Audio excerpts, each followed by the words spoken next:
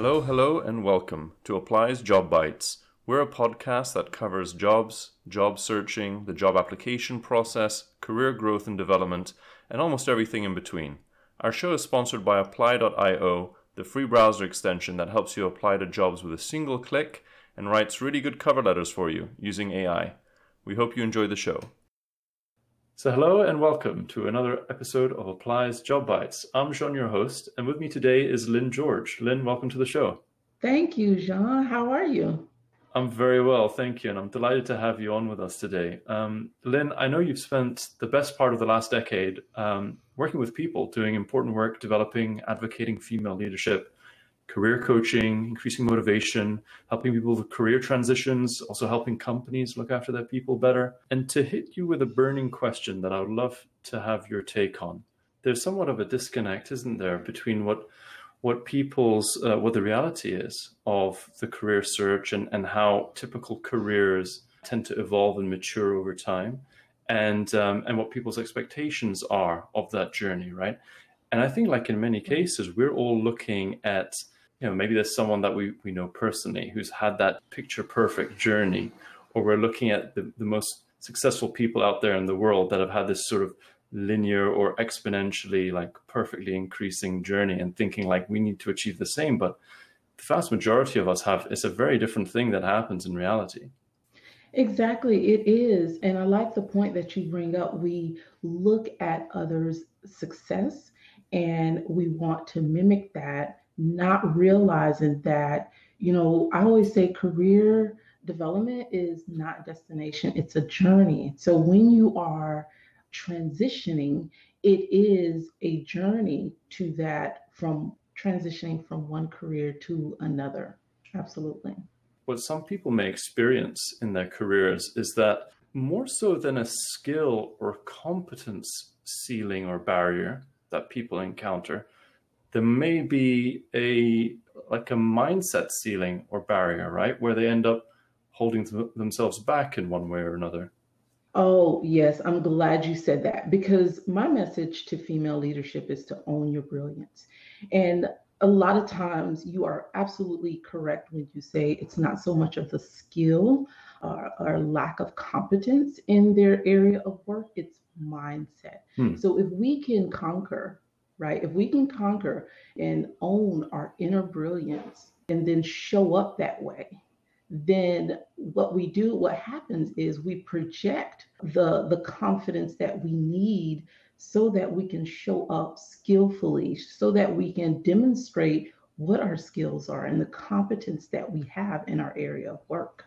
And specifically when it comes to those misconceptions around leadership capabilities, I think some people, it seems to me, like they think I'm only a leader once I've got some, big important job title, right? And so when you ask someone, especially a younger person, what kind of leadership experience do you have? They've actually done tons of stuff. They've motivated teams and they've led projects and they've delivered results and they've solved problems and the rest, but they haven't had the title yet. And they go, oh, I don't have any. And are you finding, is that a thing? Is that the case with many people? That is absolutely a thing. And it is a thing that I am passionate about, teaching others that you can be a titleless leader. A leadership is not about a title, but it is about first you. There was a time when I gave this talk on the process of becoming, and I talked about personal leadership. And in my preparation time, I found that there was not a lot of work out there about personal leadership. And so one thing that I teach female leaders is that I teach them where the leadership was established first in their own life, and then how to translate that to project confidence as a leader. So, and then what happens is they find that they take ownership of their own leadership in the workplace, and that they've been this leader this whole time of the work that they are in, whether it's leading a team or leading a project. It doesn't mean that you have to have the title of a manager, supervisor, or VP, for that matter, to be a leader. With specific regard to how titles come into play, in my experience, often I found people are often in some ways better leaders when they're not after that title, right? I think a lot of people that are sort of title chasing have a different prerogative than to, just solve problems and help people and motivate people and do the real things that a leader should be doing. Absolutely, Jean. It is when we are after the title, we are after, the what comes with it. We are after not necessarily the influence, not necessarily the responsibility to impact others and empower and motivate others, but it's an ego thing. It's a power trip.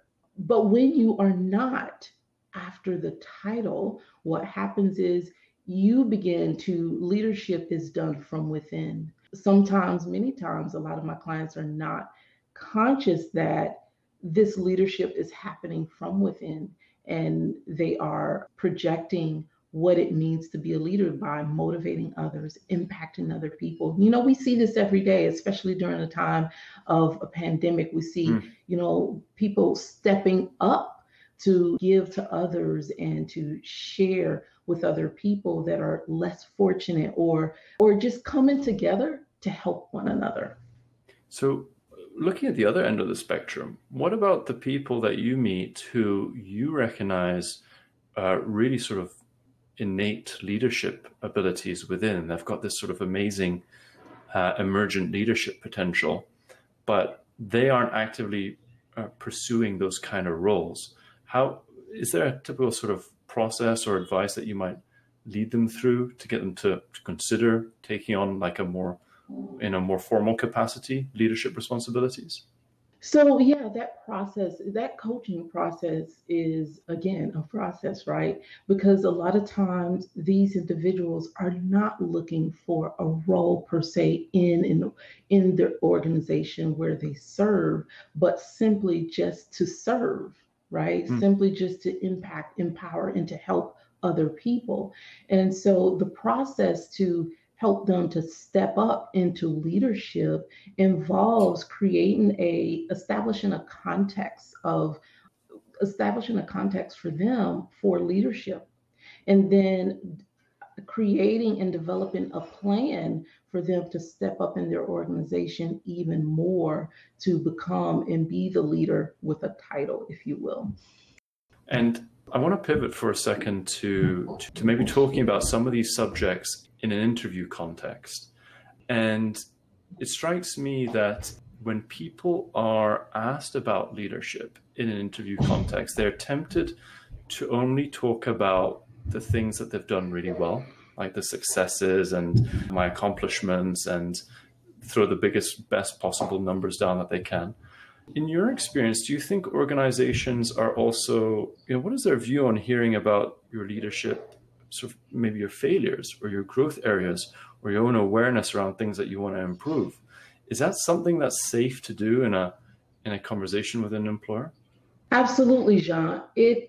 Employers respect that you take ownership, first of all.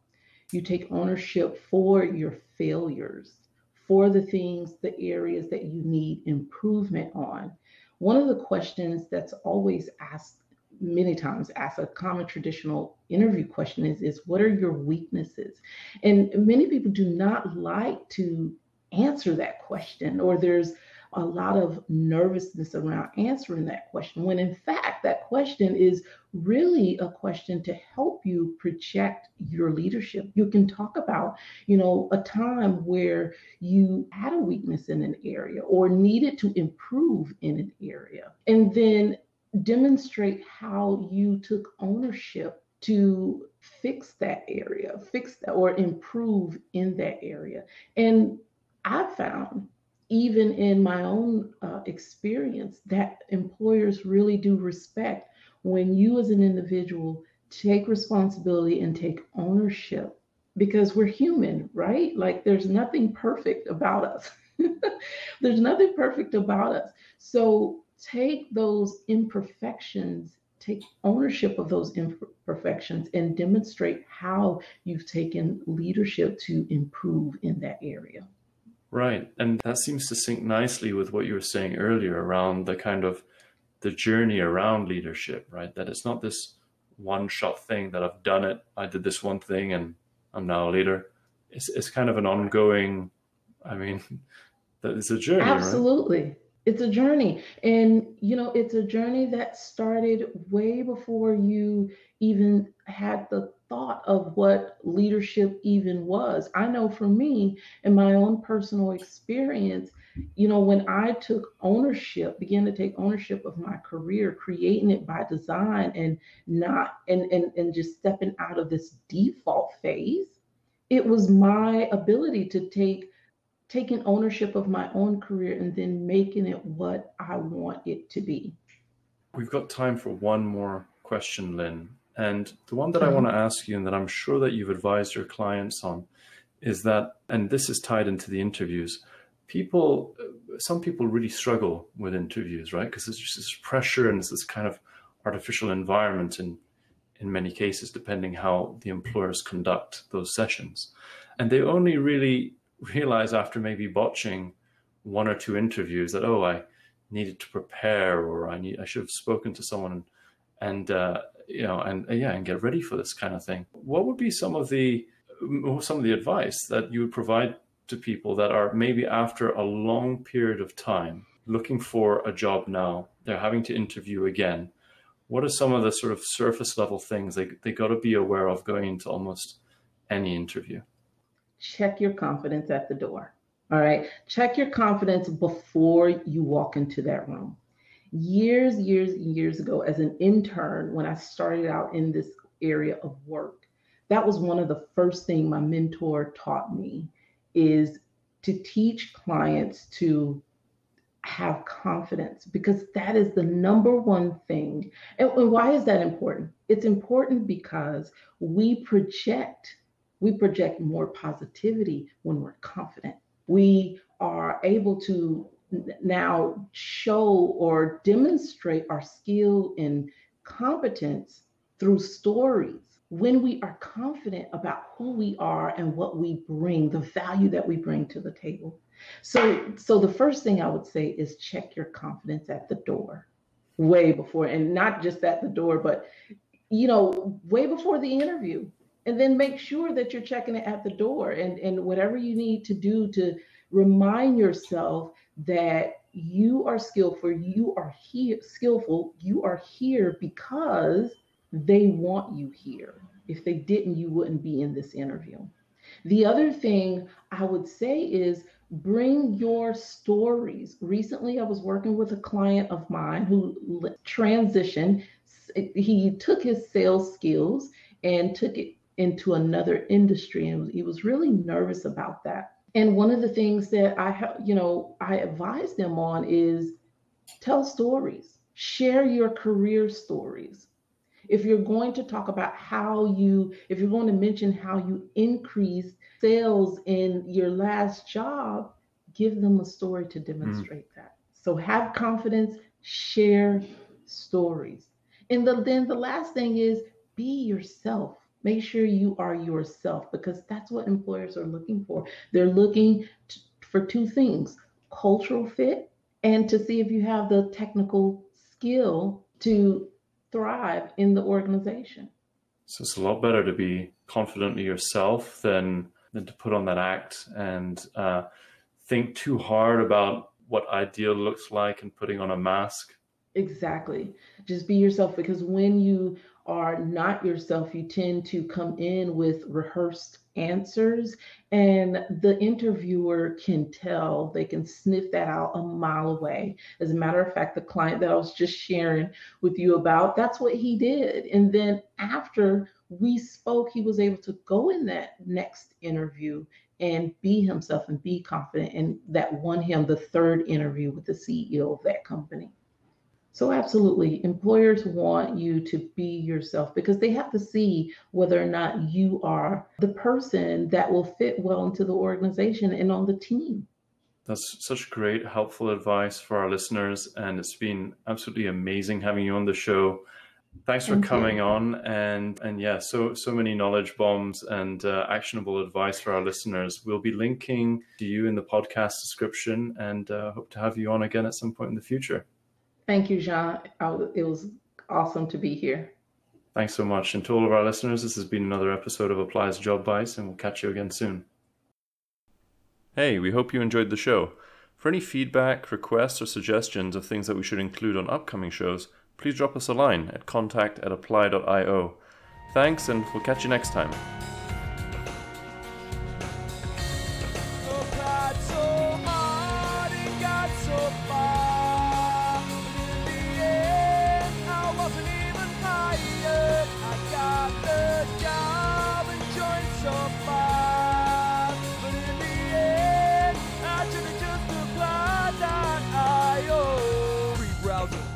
The taste, all the pain out of applying for jobs away. Apply in a single click, start and track. Your application's never write a cover letter again.